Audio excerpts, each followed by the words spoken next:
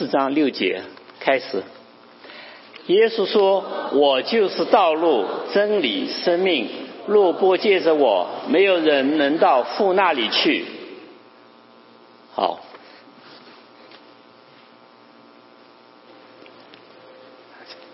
谢谢梁总。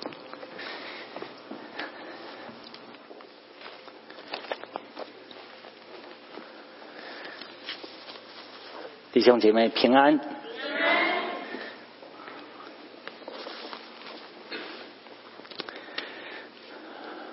让我们一起来祷告。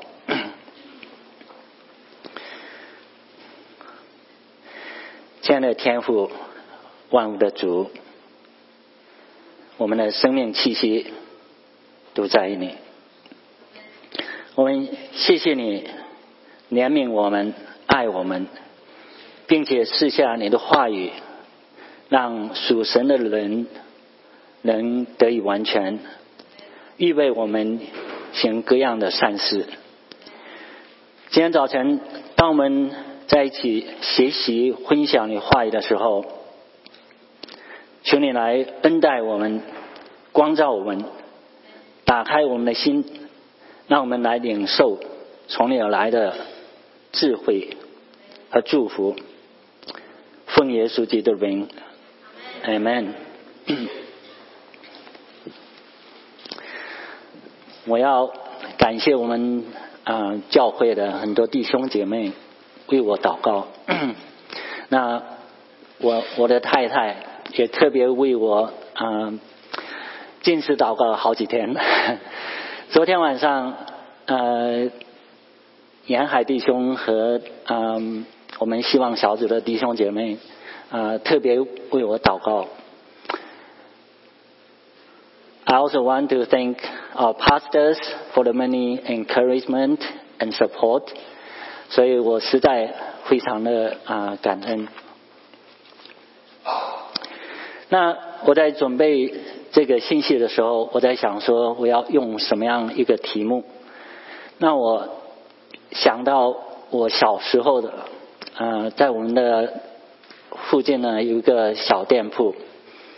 那我就注意到每隔一段时间，我就发现这个小店铺呢就有一天呢不营业，他把门呢半掩着。然后呢我就问人家说，我说这个店铺今天为什么不营业呢？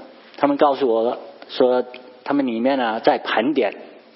那我说盘点是做什么呢？他们告诉我说盘点就是这个店铺过一段时间他就是要来盘算，要来清点这个店铺这个经营的情况。这个是盈余的呢，是亏损的呢，哪一些东西卖得好，哪一些东西卖不好，还有就是说这个有多少的这个流动资金。所以呢这个盘点呢就是来检查一下这个店铺的经营情况。那我心里就有一个感动，我就知道这就是今天的题目，盘点。但是我们不是盘点一个店铺，我们是在盘点我们的人生。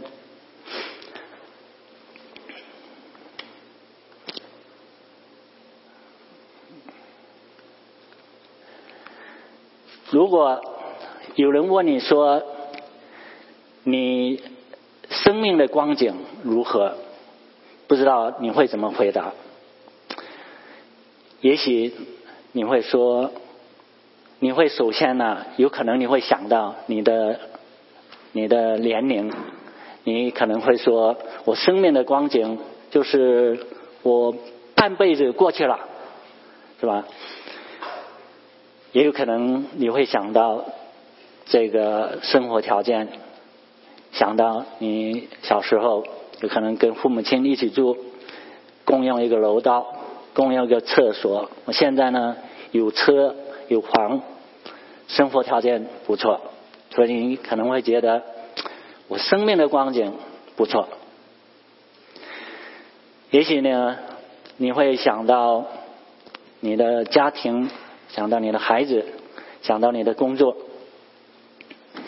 也许呢，你想到生命光景的时候，你也可能会想到和张三李四来比较，你会觉得我的生命的光景呢，比上有不足，比下有余，对不对？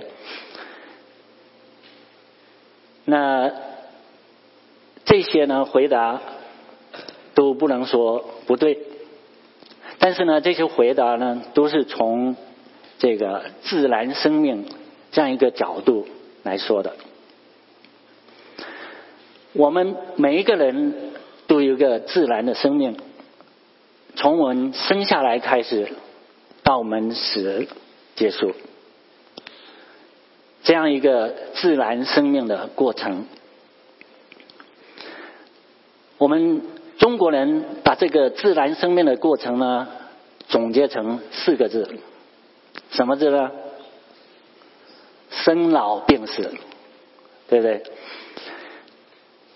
不管一个人他的财富有多少，他的知识有多深，他的权力有多大，他都要经过这样一个过程，是吧？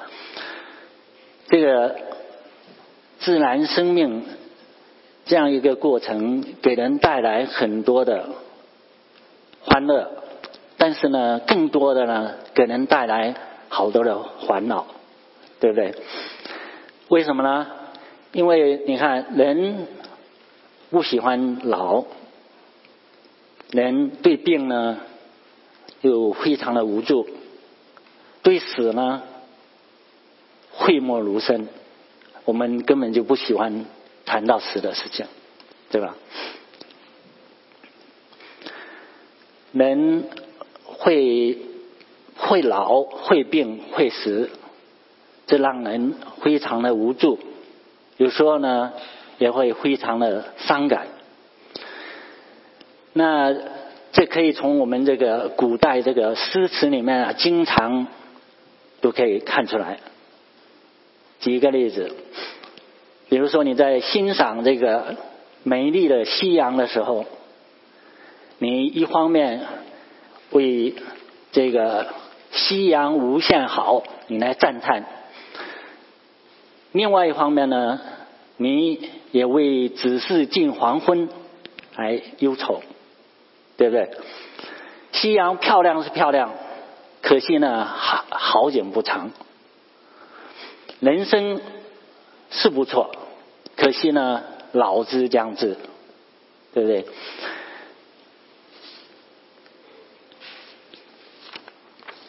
所以这是一个非常纠结非常矛盾的事情。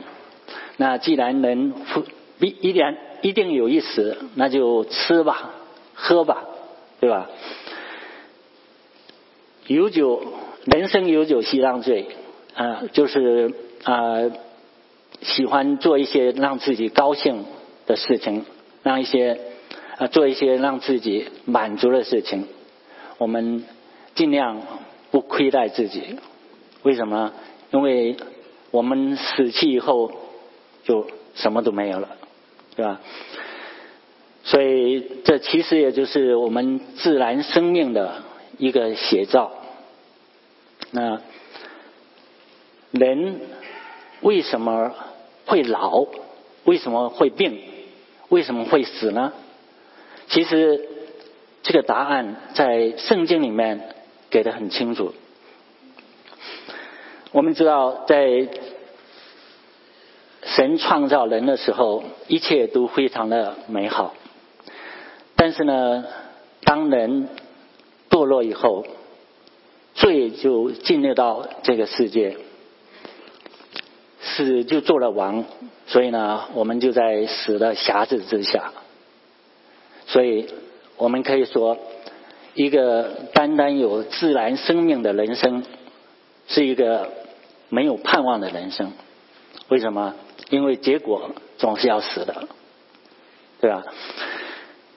那这好像听起来非常的令人沮丧，不过我们有大好的消息。感谢主，我们的神他怜悯我们，他爱我们，在我们没有指望的时候，他为我们另外准备了一条路。那一条能因为他的恩典能得着一个属灵的生命。那这个属灵的生命跟这个自然的生命有什么不一样呢？属灵的生命是一个满有盼望的，是一个蒙福的，是一个永恒的生命。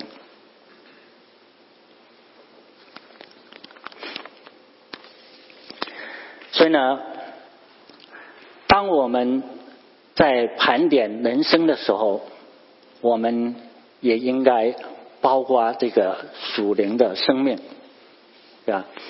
那正确的来盘点人生，对我们每一个人都非常的重要。不管你是一个基督徒或者不是基督徒，因为正确的来认识我们生命的光景，能让我们看清楚我们在人生的旅程中，我们现在是在什么位置，我们下面是在哪一个地方，我们前面的方向在哪里。这就像我们坐公共汽车，对吧？你上了一个公共汽车，你一定要知道你这个汽车现在在哪一站，你下面一站是什么，你的汽车往哪里走。你要是连这个都不知道，那你以后可能就有大麻烦了，对吧？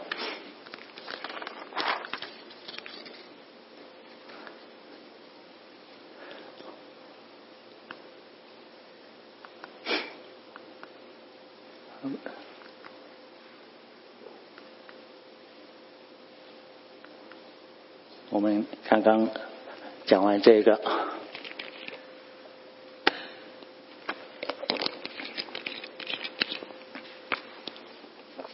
好，那我们刚刚讲过，神为我们预备了一条新的路。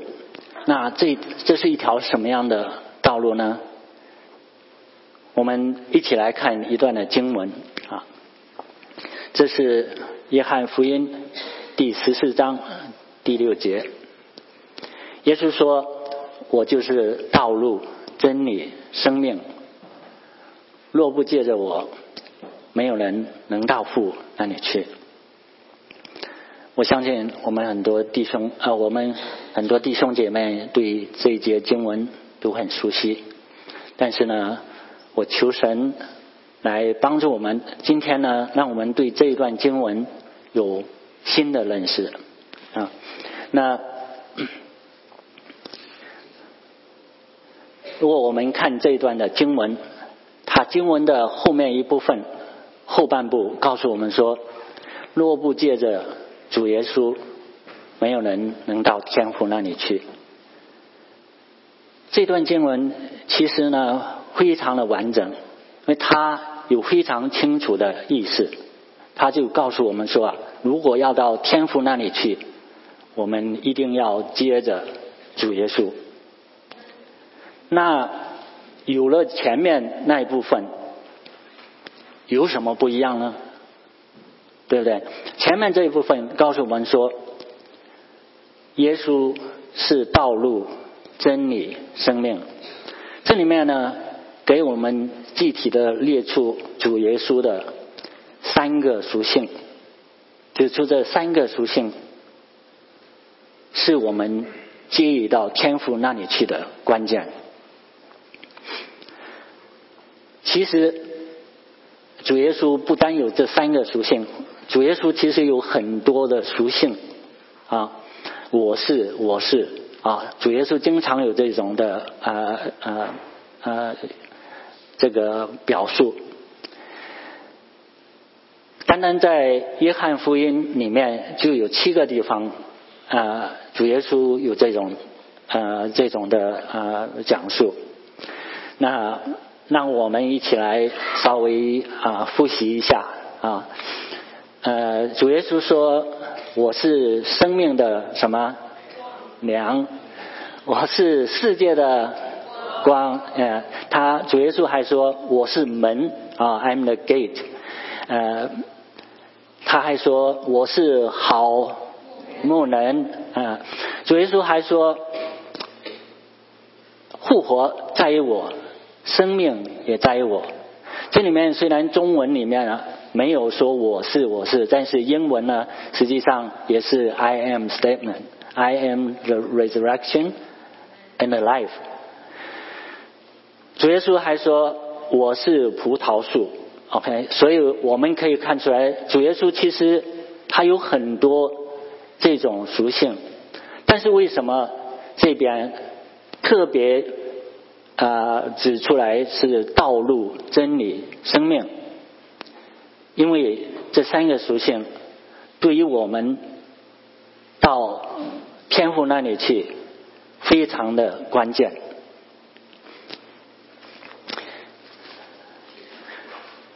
道路、真理、生命这3个词不难理解，对不对？然后这个句子呢看起来也很简单，这是一个平行的结构。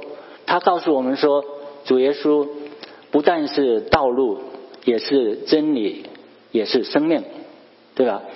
但是你有没有注意到为什么他说我是道路、真理、生命，他不说是我是真理、道路、生命，或者说我是生命、道路、真理这个顺序呢，这个其实很有意思的。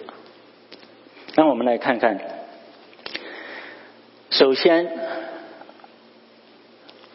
耶稣是道路，这是一条我们通往天父的道路，这是一条救赎的道路。当我们选择耶稣的道路的时候，这就意味着我们选择来相信耶稣，我们相信只有信靠耶稣我们才能得救赎，而且呢我们也愿意让耶稣在我们的生命中来做主做王，这是第一步。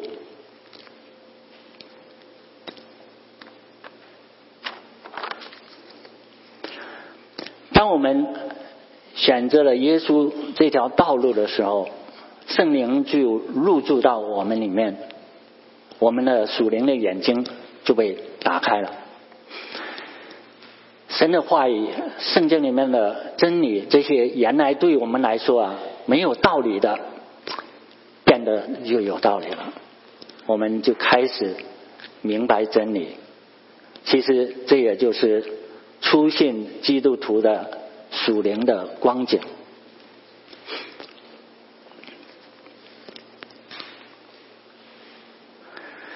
能够明白真理，这是神给我们基督徒的一个特权和一个祝福。但是呢，这只有当我们选择耶稣的道路才有可能道路、真理。当我们选择了耶稣的道路，我们才能明白真理。这就是为什么当我们信主以前，我们圣经看不懂，神的话语我们没有办法理解那我们有时候也会听见慕道友很诚恳的说，我很诚恳的追求很长的时间，但是呢我就是对圣经里面的一些说的呢没办法苟同，对吧？等我这些都来搞清楚了以后，我就会来信。从人的角度来说呢，这是合情合理，无可非议。但是呢，属灵的道理呢，不是这样子的，不是说明白真理你再来选择道路，而是要选择道路才来明白真理。这是神的奥秘。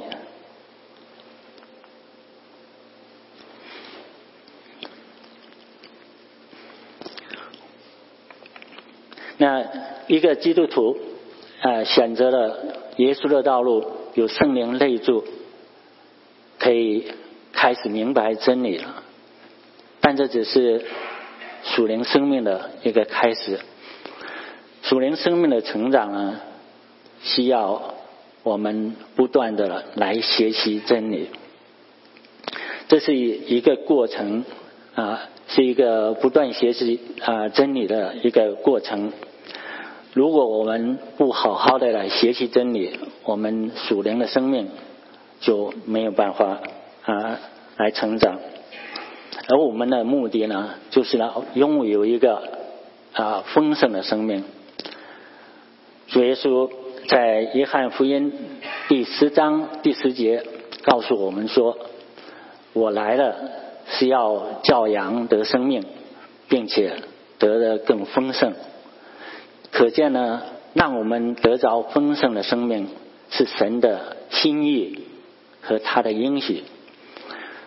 当我们得着丰盛生命的时候，也就是我们满有基督身量的时候，人如果从我们身上看到丰盛的生命，他就能看到神自己的荣耀，能看到神自己。那得着丰盛的生命，让神的荣耀，这实际上也就是我们每一个人人生的目的所在。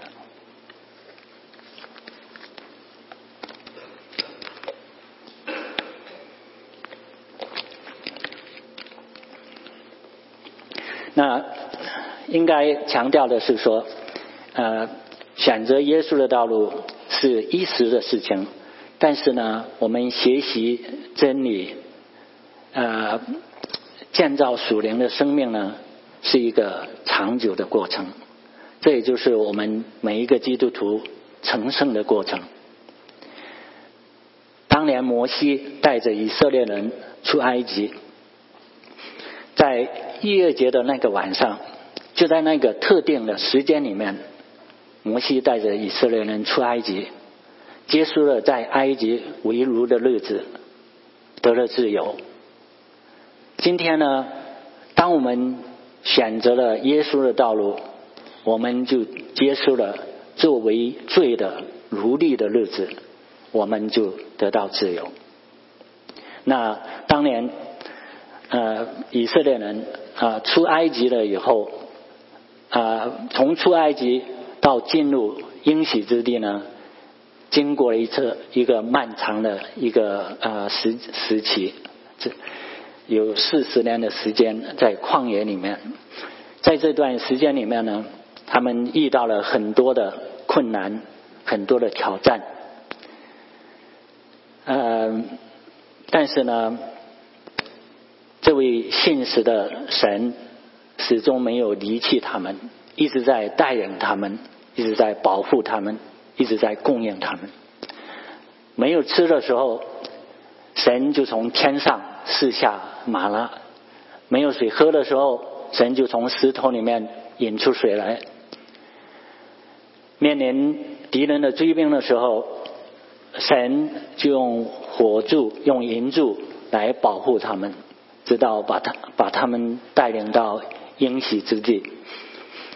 今天呢，我们基督徒这个成圣的这个过程，这个属灵生命建造的这个过程，也是一个漫长的过程。在这个过程当中，我们也会遇到很多的困难，很多的挑战。但是这位信实的神，他不会离弃我们，他一定会带领我们，保护我们，供应我们，直到把我们带入到他的应许里面去。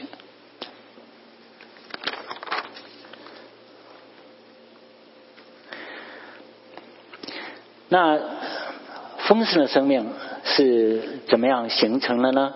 它需要我们不断的学习圣经，明白真理，并且呢愿意弃掉我们身上不讨神喜悦的东西，让属灵的果子在我们的身上来成型，来成长，来成熟。如果我们不是不断的来学习真理，我们的属灵生命就会停留在一个婴儿的一个状况里面，我们就没有办法来为主来征战。所以呢，我们要为主征战，就要成为一个大力的勇士，我们就要经常来学习神的话语，用属灵的粮食来喂养我们。当我们学习神的话语学习真理的时候，我们要靠着圣灵的帮助，我们要有意识的努力的来消化。神在我们选择耶稣的道路的时候，就给我们一个特别的一个能力，让我们能够因着圣灵的帮助，能够来明白真理。所以这个能力我们是有了，但是愿意不愿意花时间来学习神的话语，来明白真理，这就在于我们了。问题是很多时候我们往往选择不愿意花时间去学习真理，去学习神的话语。我们宁可把时间花在很多没有永恒价值的一些事情的上头。为什么会这样呢？我觉得至少有2个原因。第一个，属灵的真理它能暴露出我们生命的瑕疵，我们心中里面的黑暗。因为神的话语是光，它能照亮我们心中的黑暗，而这个呢，往往是会让我们很不舒服。所以学习神的话语并不是我们自然愿意做的一件事情。第二，是我们经常呢看重我们眼睛看得见的，我们经常把我们的注意力，把我们的时间，我们放在处理我们生活中一些具体的事物上头。那没有花时间学习神的话语，不但让我们属灵生命没有办法的成长，而且呢也让我们因此失去很多神对我们的祝福。所以这是一件非常可惜的事情。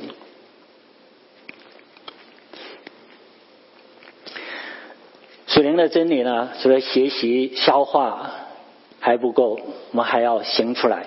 如果没有行出来，我们的属灵的生命就没有办法改变。实际上我们要是没有行出来，我们懂得一些真理知识比不懂的真理知识还更危险。为什么呢？因为知识能使人骄傲搞不好呢我们还会用这些知识呢来作为批评人的武器而且呢我们如果是学的是一套，我们行的又是另一样，我们的行为就常常能让我们周围的人跌倒我们所做的不但不能给神带来荣耀，而且呢可以让我们周围的人对我们的信仰，对我们所信的神有错误的认识这是很不应该的。那如果我们把学到的真理来行出来，我们用在我们身上，来找出我们的差距，去掉我们身上不讨神喜悦的东西，我们属灵的生命就能成长。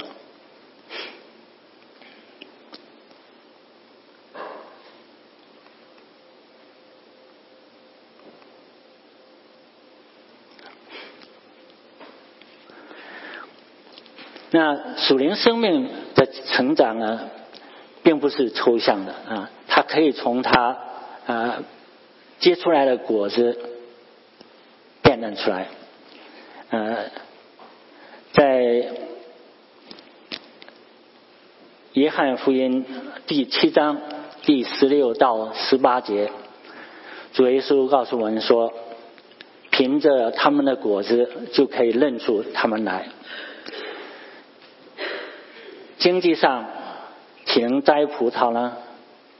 吉利上岂能摘无花果呢？这样，凡好树都结好果子，唯有坏树结坏果子。好树不能结坏果子，坏树也不能结好果子。这是主耶稣说的。那你可能会问说，那这些果子是什么样的呢？在加拉太书第5章第22节，保罗给我们有更清楚的、更详细的一个描述。他告诉我们说，圣灵所结的果子就是仁爱、喜乐、和平、忍耐、恩慈、良善信实、温柔、节制，9种果子。那渴慕追求这9种果子，应该是我们每一位基督徒的努力的方向，对吧？做一个基督徒，你属灵生命结了多少果子呢？你的属灵生命，你的光景如何呢？你是一个多结果子的基督徒吗？你是一个渴慕追求真理、天天在进步的一个基督徒呢？还是你仍然是一个属灵的婴儿呢？我希望弟兄姐妹都能好好的来思想这个问题。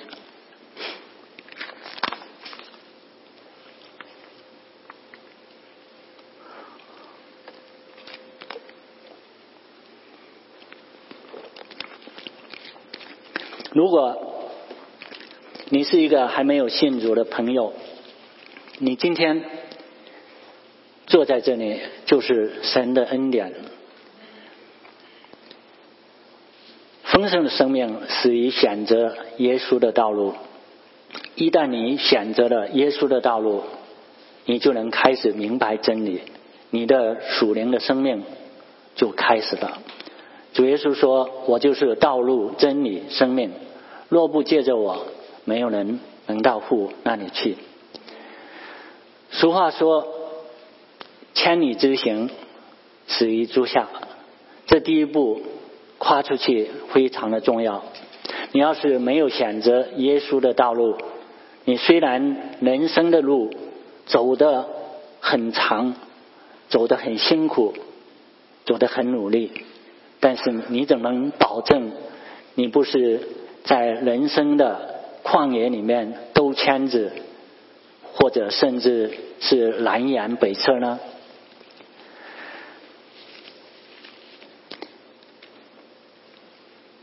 人生虽然有不同的走法，但是呢，通往永生的道路只有一条，这就是通往天父的这条道路，这就是耶稣的道路。